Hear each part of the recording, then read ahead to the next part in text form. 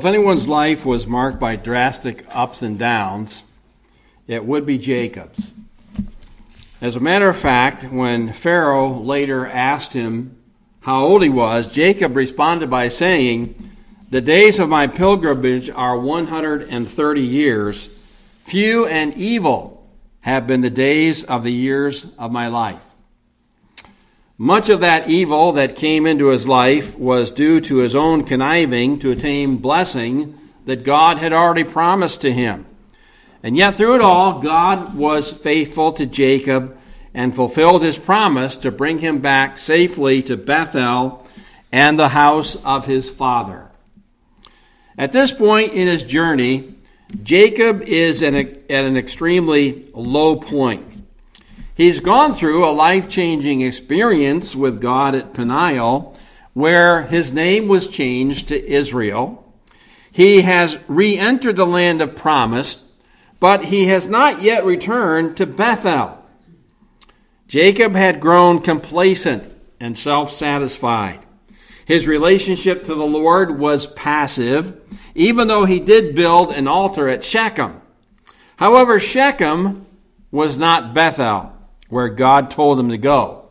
Shechem became a huge stumbling block to his family and put it in jeopardy of the very covenant blessing of God. Jacob is now at a place where his faith is evaporating and his fears are elevating. Jacob needed to get back to Bethel, the place where God originally met with him and gave him a great promise. There, Jacob also made a vow to the Lord that if God would keep him and bring him back safely to his land, he would make a commitment to God. He would make the Lord his God. It seems at this point Jacob has really forgotten about that vow, and now the Lord has to remind him of his previous commitment by calling him back to Bethel. Jacob responds positively, and his faith is revived. His journey now can go forward with the Lord, grow and prosper, and prepare him to meet even more trials ahead. We too experience low points in our spiritual journey. We grow lax in our walk with God. We become complacent in our circumstances. Perhaps we even commit sin and don't do anything about it. At such times, we also need renewal. We need to get back to Bethel, the place where God meets us and we meet with God. It is then that God can confirm his promises to us and continue to bless us along life's way until he's finished with us. Our Heavenly Father, we pray this morning as we again review the walk of Jacob, that you would help us to be encouraged. Just as Jacob had many ups and downs in his life, so we experience similar things in our life. And we pray, Lord, you'd help us not to get complacent in our faith, not to be apathetic about the things of God, but Lord, seek to put the sin and the temptations and the down times behind us and always be moving forward and upward in our walk with you. We pray, Lord, you'll bless us with your word today. In Jesus' name, amen.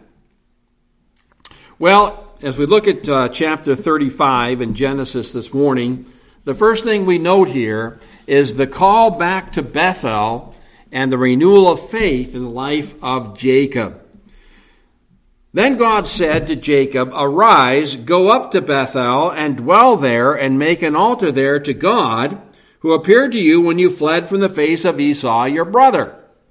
So God's call reminds Jacob of his commitment. Now, the current situation, remember, Jacob obeyed the Lord's directive to leave Paddan Aram and return to Canaan and his family. And on his return, he made a peace contract with Laban.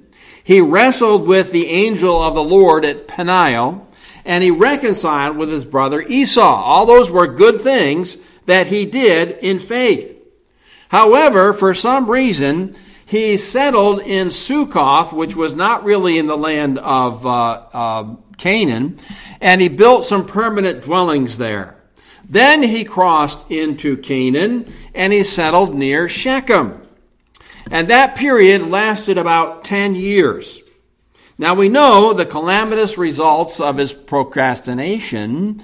And back in chapter 34, verse 30, we find that Jacob is full of fear and self-pity, not faith and obedience to the will of God.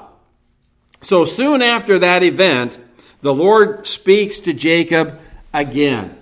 And he gives to him these 4 commands. Arise, go up, dwell, and make an altar. And since Jacob has not taken the initiative, well, God renews his command to him. And the verbs, the tense of the verbs here convey to us a sense of urgency, that Jacob is to do this immediately, not to keep procrastinating. So the Lord is reminding Jacob of his prior commitment. Jacob had promised at Bethel that he would return there and he would build an altar. The Lord came to him when he was fleeing his brother Esau at one of the lowest points of his life, gave him that great promise to be with him, and he's experienced that all along the way. But Jacob has long delayed fulfilling his part of the vow, and that brought him a lot of unnecessary trouble in his life. So now it's time for him to wake up, renew his faith, and get back to the place where God wants him. Sometimes the Lord has to do the same thing to us. We're prone to backslide. We're prone to fall to temptation. Sometimes we might get apathetic about our relationship to the Lord. We may become satisfied with the status quo or just going through the motions of church life. We lose our zeal, our sense of dedication and commitment. And it's those times that the Lord has to prod us with his word. And that's why it's so important for us to be in the word of God on a daily basis, be under its admonition. And it's only through the word of God that faith can be revived. And this very passage may be used even this morning to revive someone who needs it to get back to Bethel. So let's listen to the whole passage here and what's happening in the life of Jacob. Now, in the next couple of verses, we see that Jacob's faith apparently is renewed. And this is demonstrated in his obedience and the consecration of his family. Verse 2 says, Jacob said to his household and to all who are with him these 3 commands. Put away the foreign gods that are among you, purify yourselves, and change your garments. Okay, so what does he mean by all this? Well, first of all, you need to put away your foreign gods, the teraphim. Do you remember when Rachel stole those teraphim from her father and hid them? Well, it could possibly be they're still in her possession. And it likely referred to any similar teraphim taken from the booty of Shechem and the wives of those who were slain. And this could have been something going on in the immediate as well as in the past.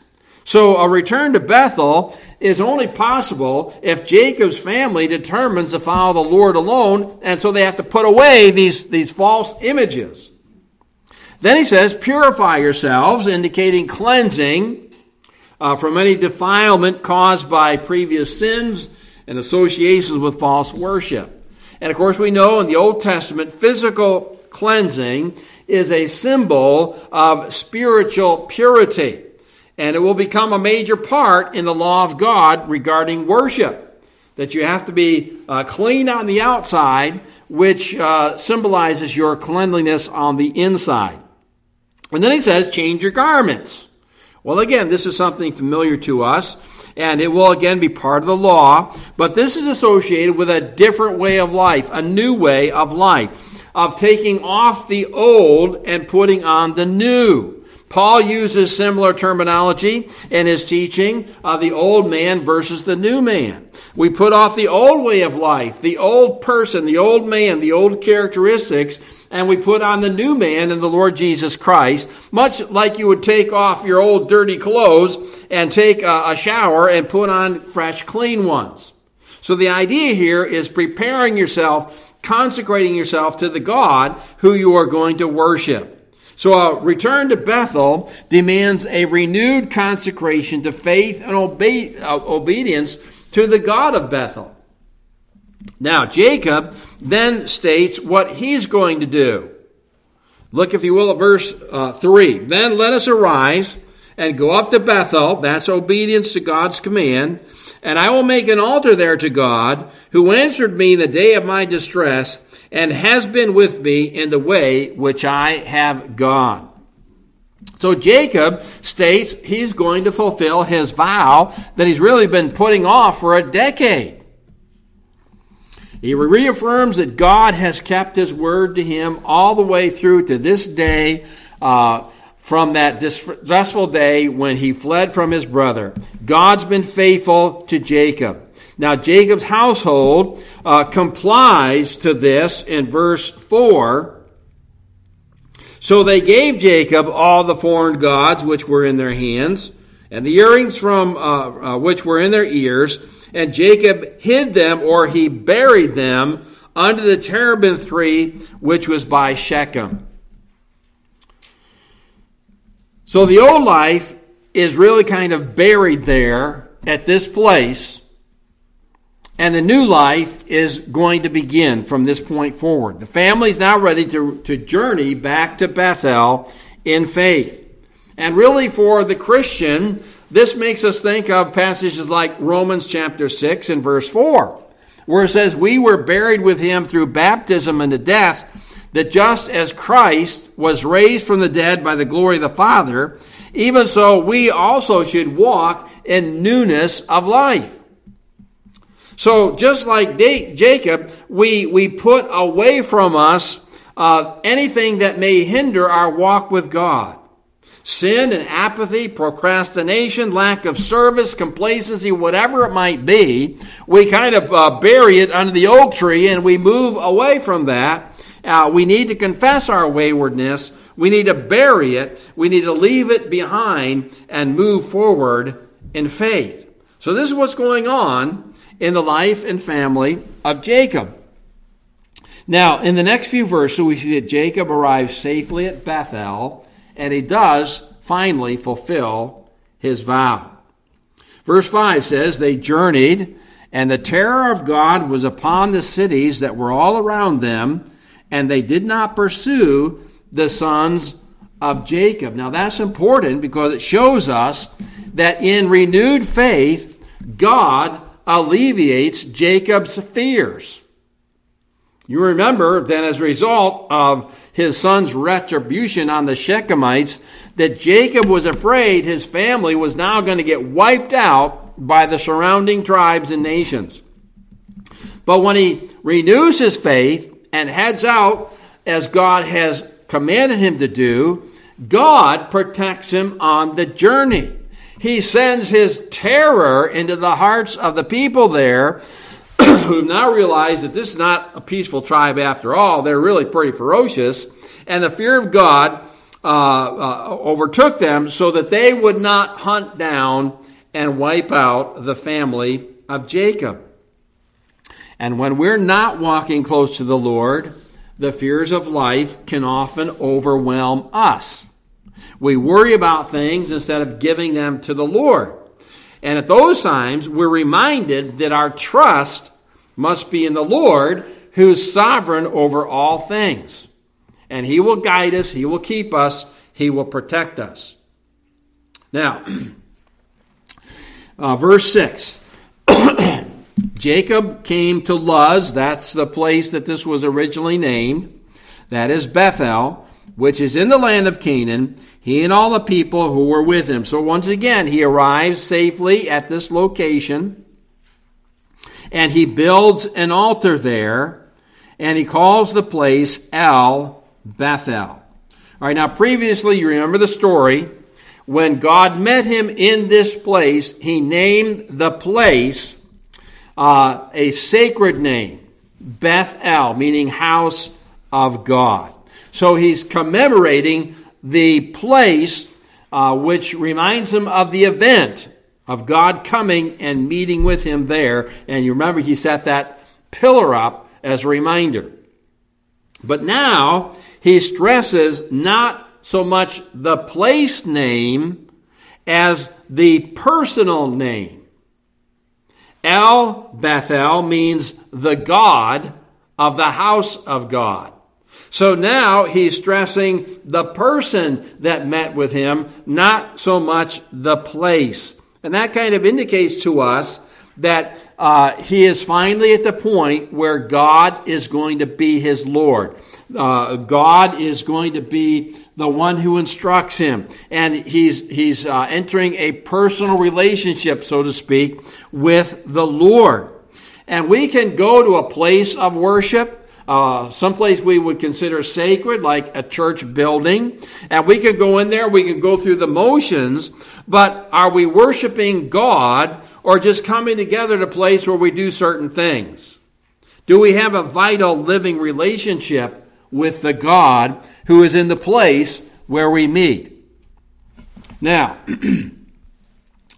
the next thing that we note here, as after Jacob gets right with the Lord, his faith is renewed. Now the Lord comes to him again. And the Almighty God of Bethel confirms his blessing to his renewed servant. And so this is a very important time in Jacob's life. And it begins here giving us what happens in verse 9. And we have, first of all, the blessing of a changed name. So in response to his renewed faith, God comes to Jacob and he blesses him in a couple of different ways. So let's take a look here at verse 9. Then God appeared to Jacob again when he came from Paddan Aram and blessed him. Now this is interesting because we've stressed the idea that Jacob has always striven to be blessed in some way. And here we find that Jacob realizes a blessing that he does not strive for, that he does not try to obtain by some other means. Finally, when his faith is right, when he's walking with the Lord blesses him, and Jacob hasn't have to do anything to receive that blessing. Now, God said to him, "Your name is Jacob. Your name shall not be called Jacob anymore, but Israel shall be your name." So he called his name Israel. Now that reminds us of that wrestling when Jacob met an adversary and he was incapacitated, but even in that state, he clung so closely to this person that he wouldn't let him go until he got a blessing. And that personage, that angel of the Lord, asked him what his name was. And he told him Jacob, and then he renamed him Israel. But now it is God himself naming Jacob in this way. And there's no negative connotation regarding the meaning of that name as previously there was. Heel snatcher, trickster, deceiver. Jacob is now going to be known as Israel, the one who bears the national name of God. So it's a very significant event, although it's repeating in some ways what has already gone forward or gone in the past. So those who come to God in faith, well, don't we also have a change in name, so to speak? We become a true Christian. Instead of a sinner, we become a saint. Instead of a person who's lost, we become a person who is saved. So our life changes. So we have a new nature that overcomes the old nature, and we can now please God with our life. The old things are passed away. Everything has become new. So this is a very significant spot in Jacob's life. It's not that he hasn't believed in God in the past. It's not that he hasn't had some faithful experiences. But now the blessing is passed directly to him from God. And note here in verses 11 through 15 who it is that speaks to him in this renewed blessing of the Abrahamic covenant. Verse 11, God said to him, I am God Almighty, El Shaddai. This is the name by which the patriarchs knew God, as El Shaddai. It's the name God used when he made his covenant known to Abraham. And it alludes to the God who is sovereign over all things. It's used in context where he appears as the source of fertility and life. He's the sovereign king of the world who grants, who blesses, and who judges. And now he's coming to bless Jacob once again with that Abrahamic covenant. And the promise expands a little bit in this final application. He first of all says, be fruitful and multiply. Well, that's already happened, hasn't it? Jacob's got 11 sons now. He has been fruitful, but this would seem to indicate, okay, now we're going to go beyond Jacob. We're going to go to his sons and then their sons and on and on. So the repetition of that idea goes then to the next generation. He goes on to say that a nation now, not a people, but a nation, and then a company or a community of nations shall proceed from you. Of course, that nation is going to be Israel. And Israel is going to have many kings, and he mentions that as well here, that kings are going to descend from him as well. And finally, the promised land that God graciously gave to Abraham and to his father Isaac, that promise is now given to Jacob. So these are the patriarchs through whom God worked to bring about his nation. All right, so in response to God's repetition of this covenant, Jacob consecrates the event by setting up another pillar. Down in verse 13, then God went up from him in the place where he talked with him. So again, the Lord appears to him. It doesn't say it was a dream or a vision, so in some way, we call a theophany. God met with him. Then God goes back up into heaven. And then verse 14, Jacob set up a pillar in the place where he talked with him, a pillar of stone. And he poured a drink offering on it, and he poured oil on it. And Jacob called the name of the place where God spoke with him Bethel. So he renames it again in commemoration of this second meeting with God who was there. So the pouring out of a drink offering and the oil, those are symbols of consecration. They're symbols of dedication. Jacob, in his renewed faith, is kind of saying amen to what God has revealed here. He's committing himself to what God has given to him by way of further promise. And this place, Bethel, will be a constant reminder to future generations of God's fulfilled promises to the patriarchs, which culminate in the nation that is to be set apart by God. And these promises expand really to all who in the future will make the Lord their God through faith in Christ, and those will enter the house of God, the household of God as well, through faith. All right. Now, this is God's dealing with Jacob, but this is not the end of Jacob's story, not quite yet. He still has not come back home to where his father dwells, and part of his promise was, if the Lord will bring him safely back to the place of his father, then he will make him his God. So let's take a look here at the other events in the chapter. And we see that in renewed faith, Jacob continues to face difficulties in life. And we all know that our walk with God is not always a bed of roses. Paul wrote, we must through tribulation enter the kingdom of God. But the sorrows that Jacob now incurs are not of his own making. And he has to handle these through faith. So the first thing we note is back in verse 8. And Jacob suffers the death of loved ones. Look at verse 8. Now Deborah, Rebekah's nurse, died, and she was buried below Bethel under the terebinth tree. So the name of it was called Allon Bacuth. Well, you remember that when it was agreed that Rebekah would be the wife of Isaac, her handmaid was Deborah. So she came out of Paddan Aram with Rebekah, and I'm sure that she was pretty much like a second mother to Jacob. So there would have been a very close relationship between these two people.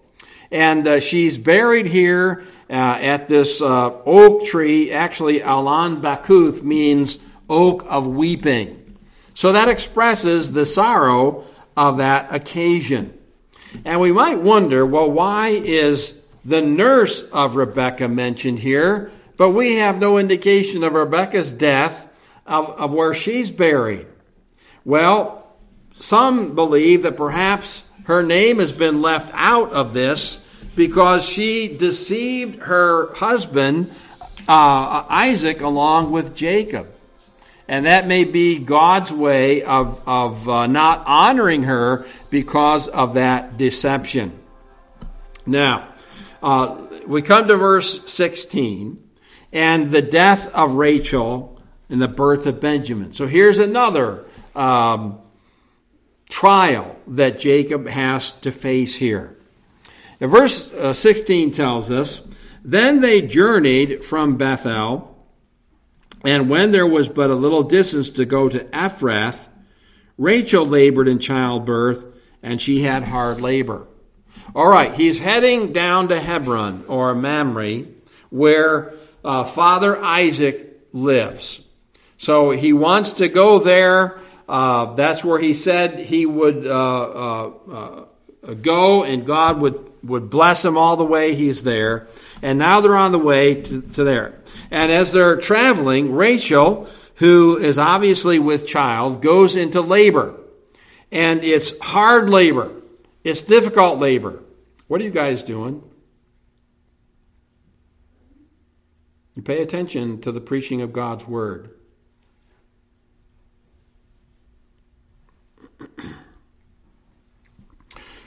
All right, so she's going into labor here. It says it's hard labor, so it's difficult labor. It's problematic labor. And verse 17 says, now it came to pass when she was in hard labor that the midwife said to her, do not fear, you'll have this son also. Now remember, when she gave birth to Joseph, she kind of said a prayer to God, asking God for another son. May the Lord add another son. So the midwife might have been aware of that and said, well, don't fear, you're going to have a son. So that would be an answer to her prayer when she had Joseph. But the problem is that this birth causes her death. And her last words as she departs, as her soul departs, for she died, she names her son Benoni, which actually means son of my sorrow, or son of my pain, son of my suffering.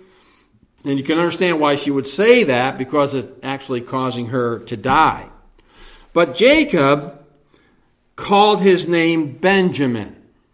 And this is kind of a play on words. Jacob doesn't want his son to be a reminder of the sorrow of his mother's death.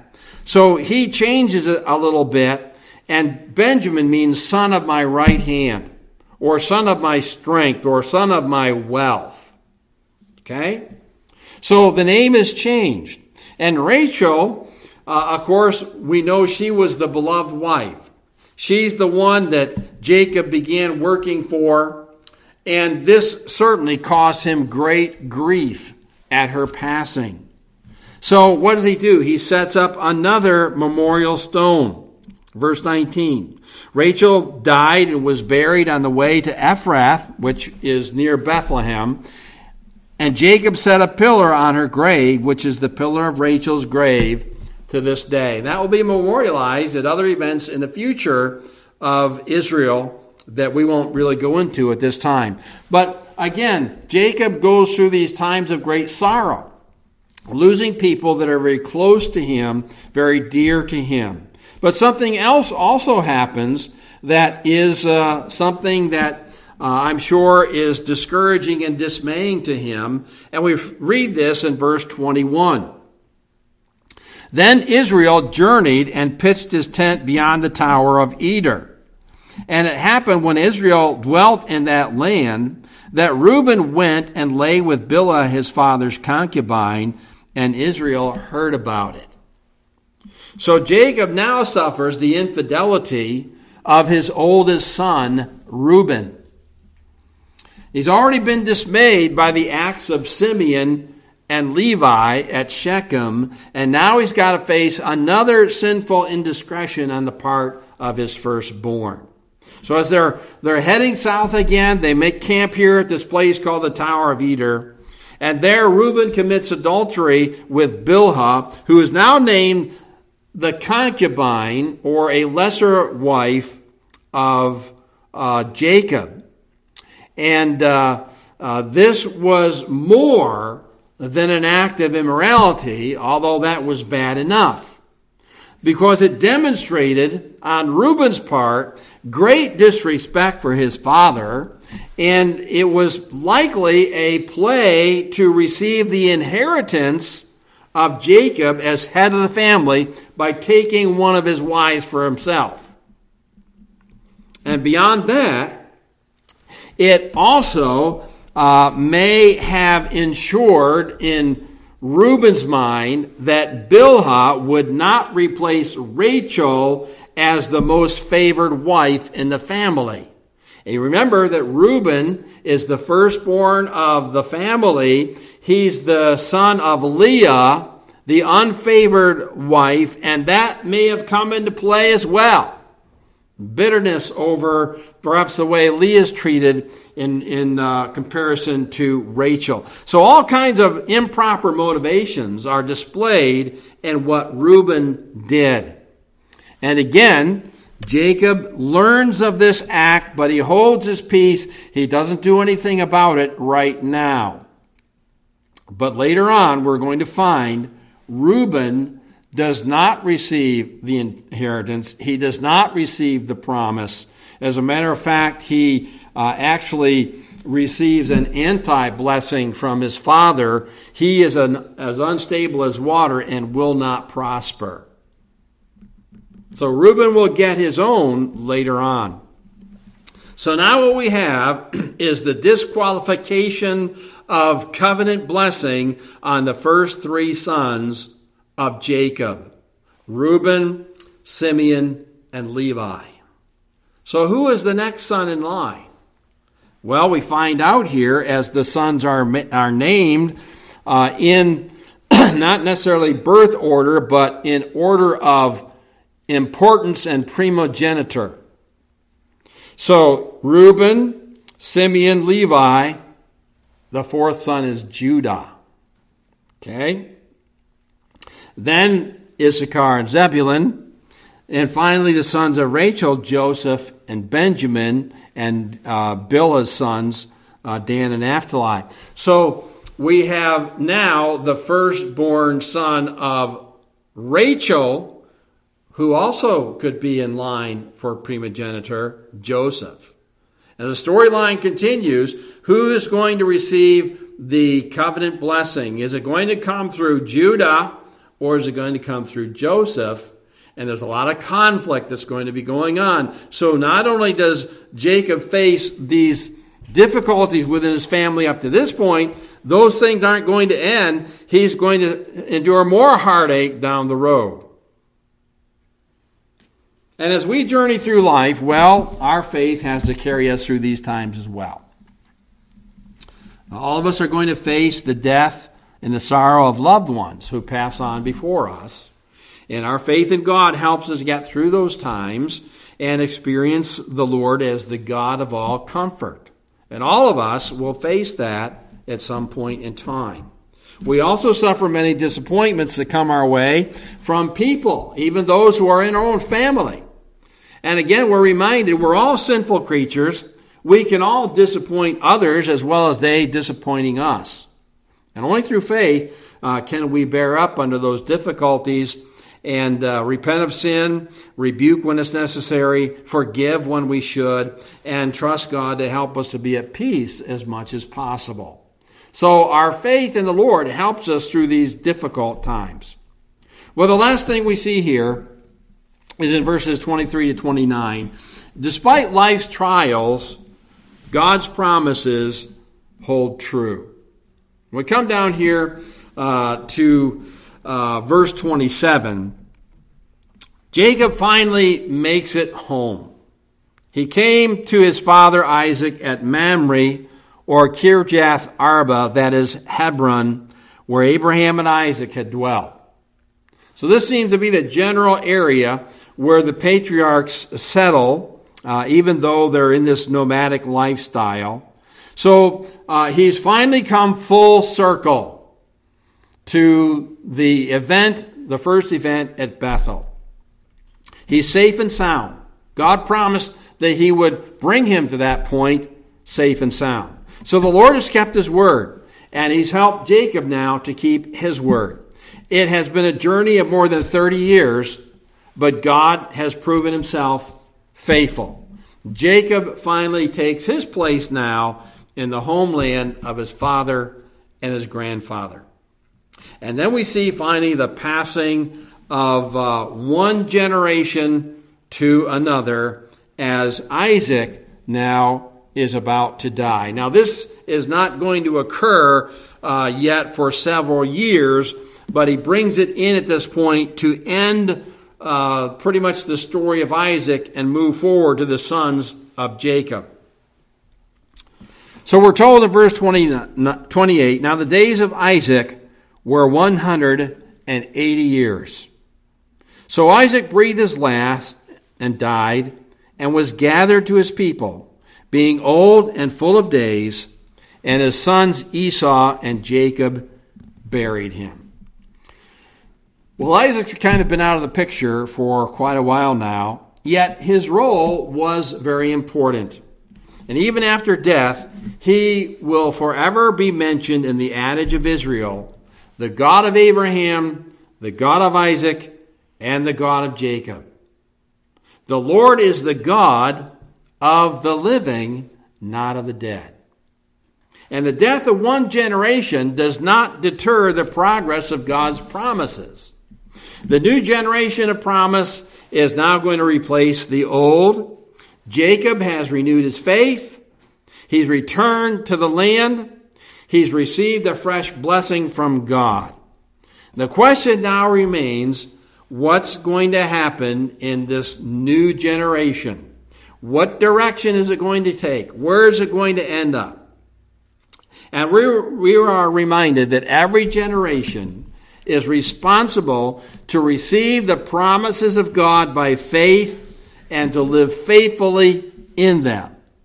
And there may be many times that our faith needs to be renewed, but God will remind us of our commitments to Him, and we have to respond to those reminders in faith like Jacob did, so the Lord can refresh His blessings to us, give us the strength we need to carry on as we meet life's challenges.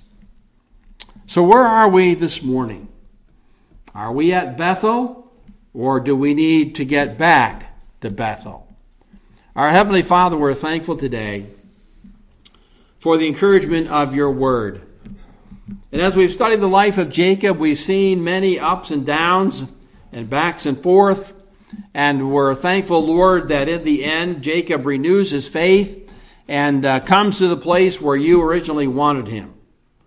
And Lord, it just simply reminds us that we too have our struggles with faith in this life. And sometimes we go back and need to move forward. Sometimes we go sideways. Sometimes, Lord, we just need your prodding to help us to move forward to where we ought to be. Lord, help us to be reminded that the progress in the Christian life is ever upward and forward, even though at times it may seem quite slow. So, Lord, bless us with these thoughts. Help us, Lord, to stay at Bethel where you meet us and we can meet you. We ask these things in Jesus' name and for his sake. Amen.